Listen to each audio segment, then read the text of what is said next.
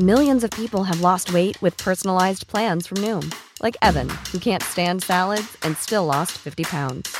Salads generally for most people are the easy button, right? For me, that wasn't an option. I never really was a salad guy. That's just not who I am. But Noom worked for me. Get your personalized plan today at Noom.com. Real Noom user compensated to provide their story. In 4 weeks, the typical Noom user can expect to lose 1 to 2 pounds per week. Individual results may vary. Even when we're on a budget, we still deserve nice things. Quince is a place to scoop up stunning high-end goods for 50 to 80% less than similar brands. They have buttery soft cashmere sweaters starting at $50, luxurious Italian leather bags, and so much more. Plus, Quince only works with factories that use safe, ethical, and responsible manufacturing. Get the high-end goods you'll love without the high price tag with Quince. Go to quince.com/style for free shipping and 365-day returns.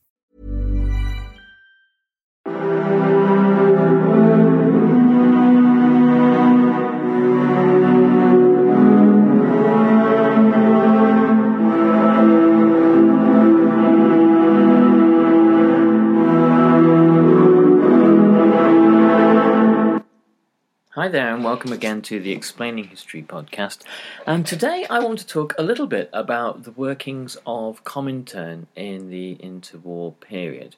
Comintern, the international organisation established after the Russian Revolution, after the Bolshevik seizure of power, initially meant to be the next iteration of the Communist International, as the First and Second Internationals had existed across Europe before the Revolution.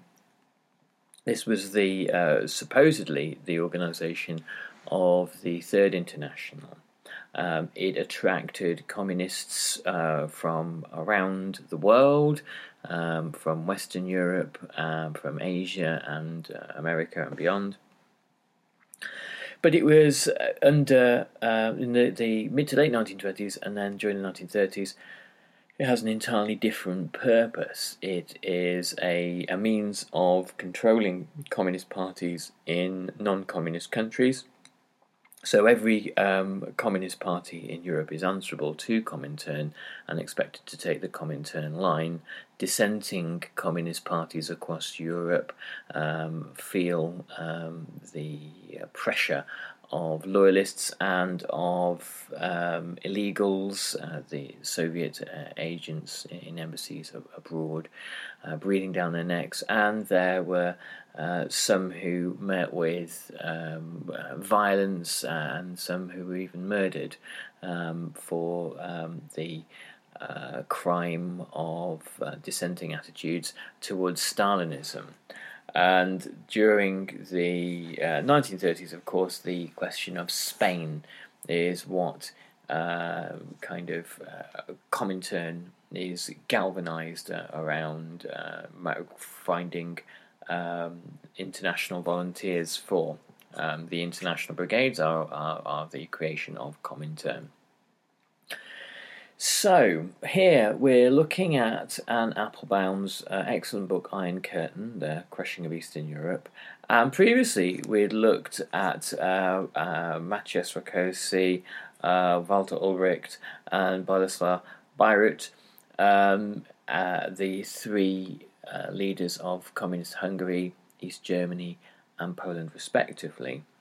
And the three of them were deeply deeply connected to Comintern during the interwar period, and this is a reason why they were so successful in their careers after the war. These were the kinds of communists that the Soviets rather liked, and they were less enamoured with those from Western countries.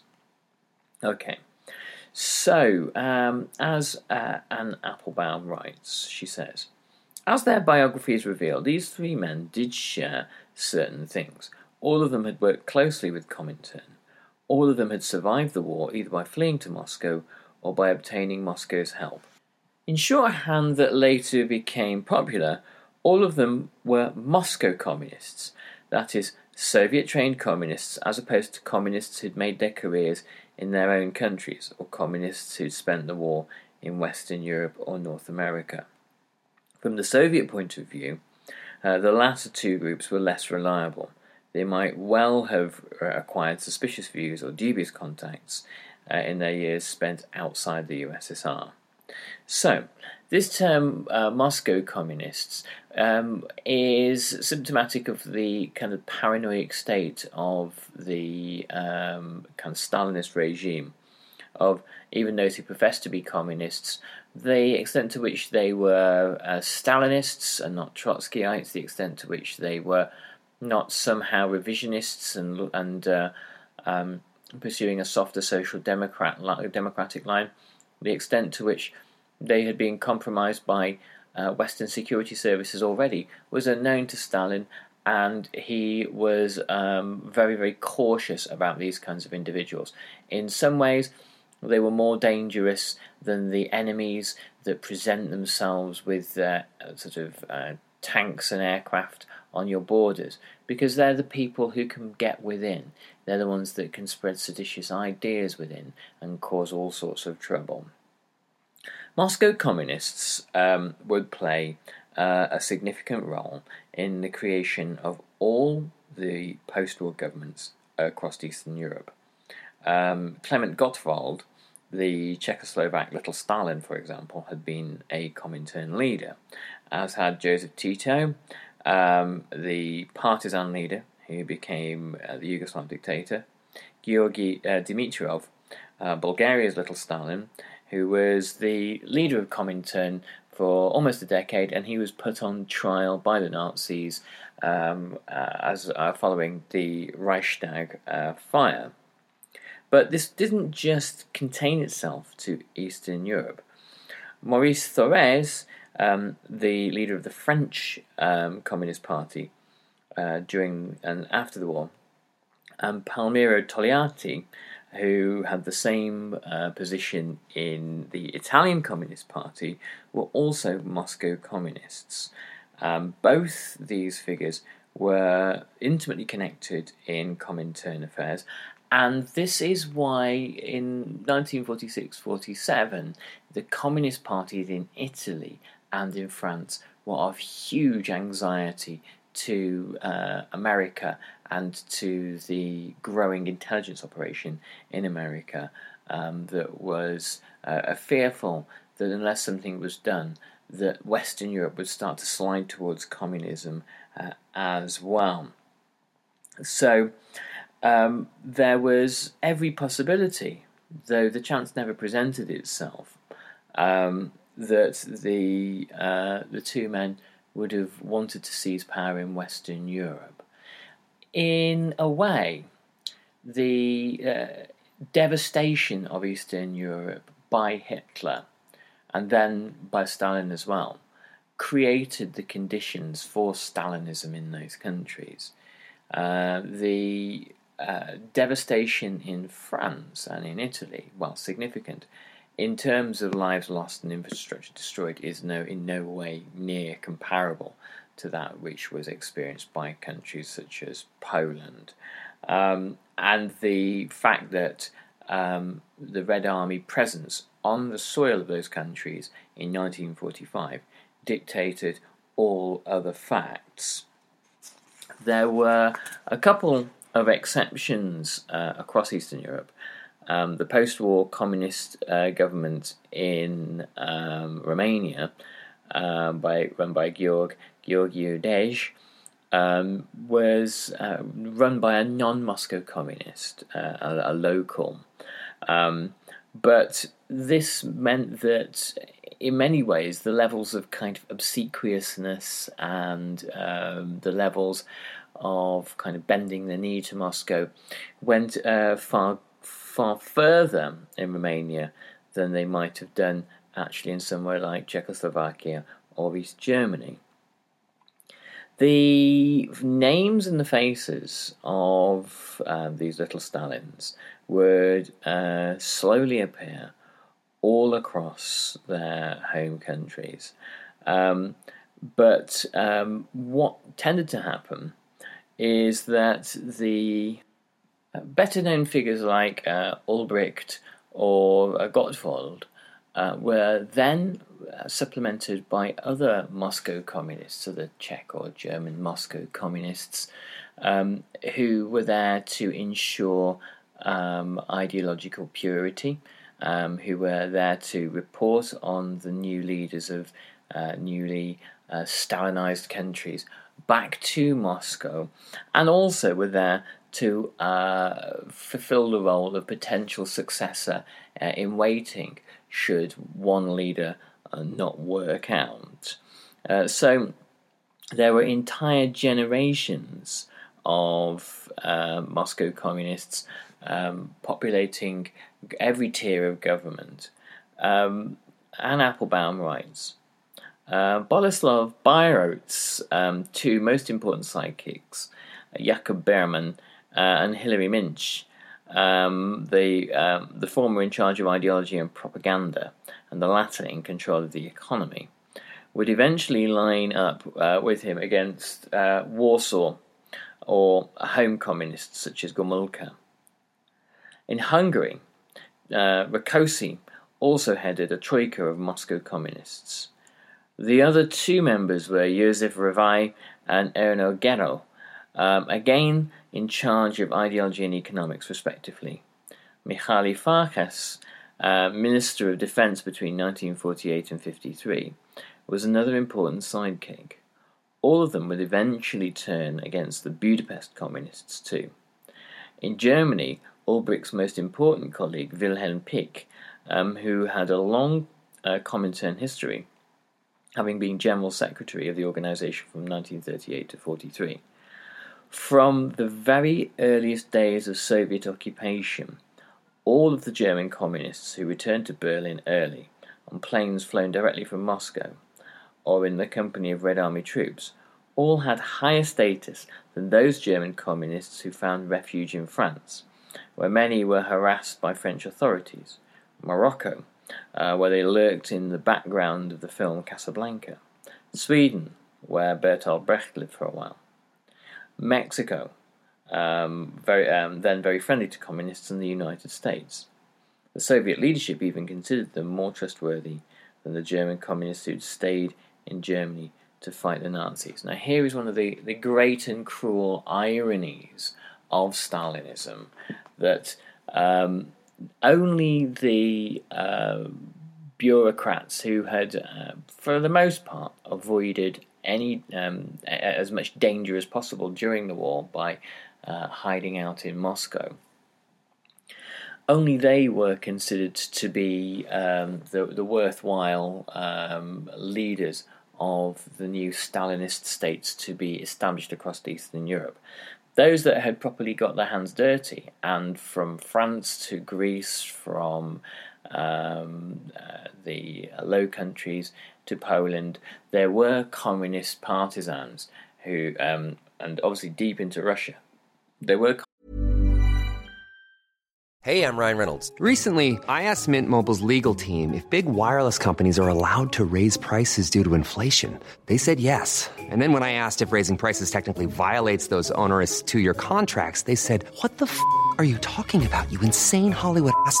So to recap, we're cutting the price of Mint Unlimited from $30 a month to just $15 a month. Give it a try at mintmobile.com/switch. $45 up front for 3 months plus taxes and fees. Promo rate for new customers for limited time. Unlimited more than 40 gigabytes per month. Slows full terms at mintmobile.com.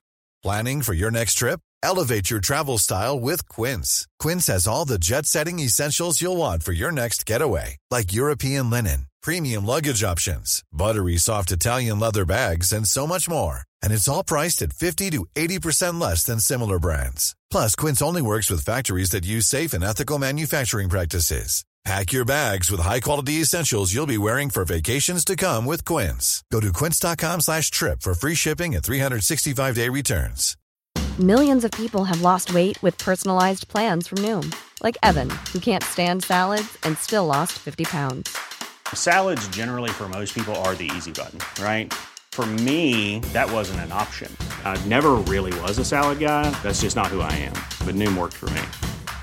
Get your personalized plan today at Noom.com. Real Noom user compensated to provide their story. In 4 weeks, the typical Noom user can expect to lose 1 to 2 pounds per week. Individual results may vary. Communist partisans, whose efforts were significant in grinding down the Nazi war machine. I think there was a study done a couple of years ago that suggested that the French communists took more of the risks, more of the casualties, and had more of the successes than the Gaullists in the resistance could really claim.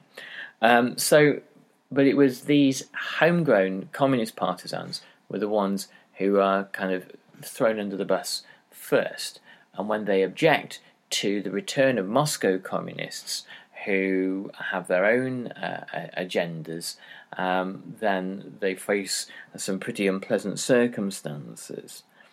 The communists who had suffered at the hands of the Nazis, those who had been political prisoners in the concentration camps, they actually, instead of being seen as martyrs to the cause, were treated with immense suspicion by the Soviets. The first question the Soviets asked is, how did you survive? What did you do in the camps when so many other communists died? How did you survive? Who did you make deals with? Who did you compromise with? Who did you betray?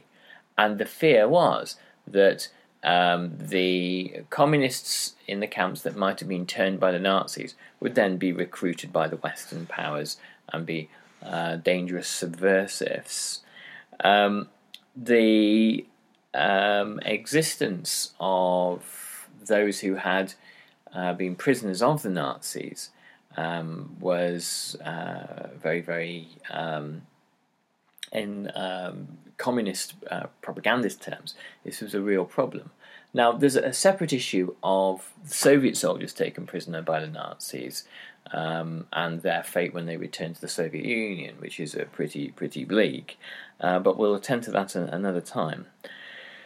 So, throughout Eastern Europe, the Moscow communists were united not just by a common ideology, but also by a common commitment to Comintern's overall goal of worldwide revolution. The idea of worldwide revolution seemed very achievable in 1945, so achievable that it had the Western capitalist powers highly alarmed. Knowing what we know now with hindsight, we can see perhaps the impossibility of this, or the naivety of it, or whatever. But being no doubt, it's a great many people like Ulbricht or Gomulka or Bayrat saw these things as not just historical realities, but historical inevitabilities. If you read the tea leaves of Marx's kind of historical dialectic, then revolution was just going to come. The declaration that Stalin had of socialism in one country during the 1930s had kind of ended the tension between the Soviet Union and the Western powers. The Soviet Union, up until that point, had been seen as an expansionist force, a force of constant subversion, something that was spreading revolution and frightening capitalist governments around the world.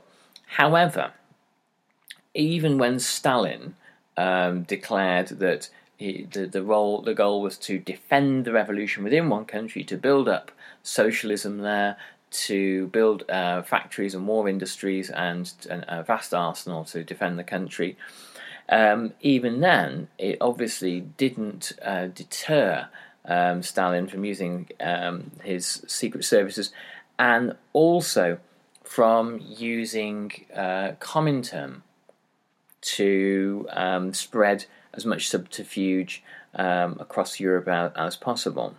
They were simply another means of advancing warfare against the West instead of the Red Army.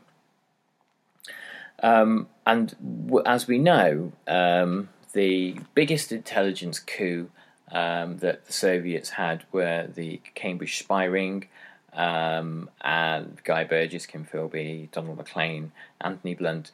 There were other intelligence operatives who were recruited at GCHQ, John Cairncross, who later worked on Bletchley Park during the war.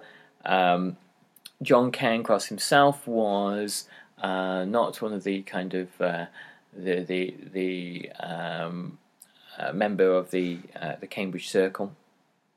He was, by his own admission, posthumous admission, a working class socialist who had decided voluntarily to help the Soviet Union. He wasn't so much recruited as volunteered. In America, there were obviously the likes of Alger Hiss, Harry Dexter White, and Whittaker Chambers. And here we've got this kind of division between East and West. We have the Western spies, double agents who were feeding information to Comintern. And then in the East, you have people who, like Walter Ulbricht, who are explicitly, openly communist, who have been part of condemned communist parties across Europe and have fled to Moscow and done Moscow's bidding quite openly. One of the things about the British spies is that they were encouraged to, as quickly as possible, repudiate the Communist Party. But there is a connection between them. They were all willing to work closely with Soviet intelligence. And for a while, most European communists considered either that working close to Soviet intelligence, should they have had the opportunity, would be perfectly morally acceptable and perfectly okay, or some who were recruited were happy to kind of go along with this.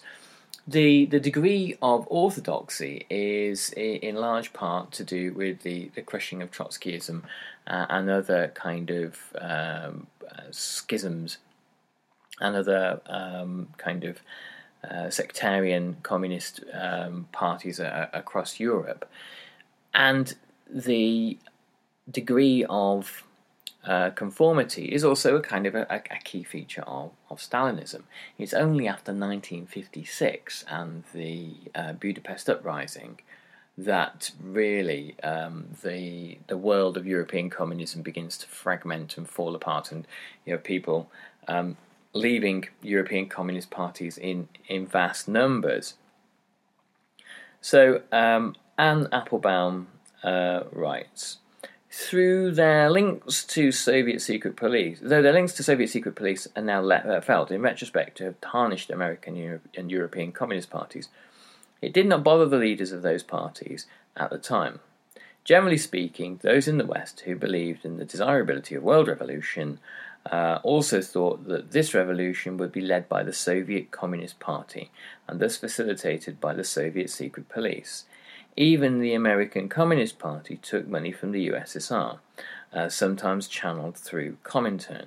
Many left-wing intellectuals at the time knowingly met NKVD agents on a regular basis as a matter of course.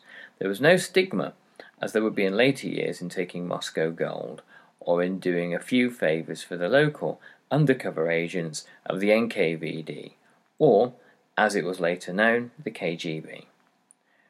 To the truly dedicated, the goals of the USSR, of the Comintern, of the USSR's spies, and of their own national communist parties would have seemed utterly interchangeable.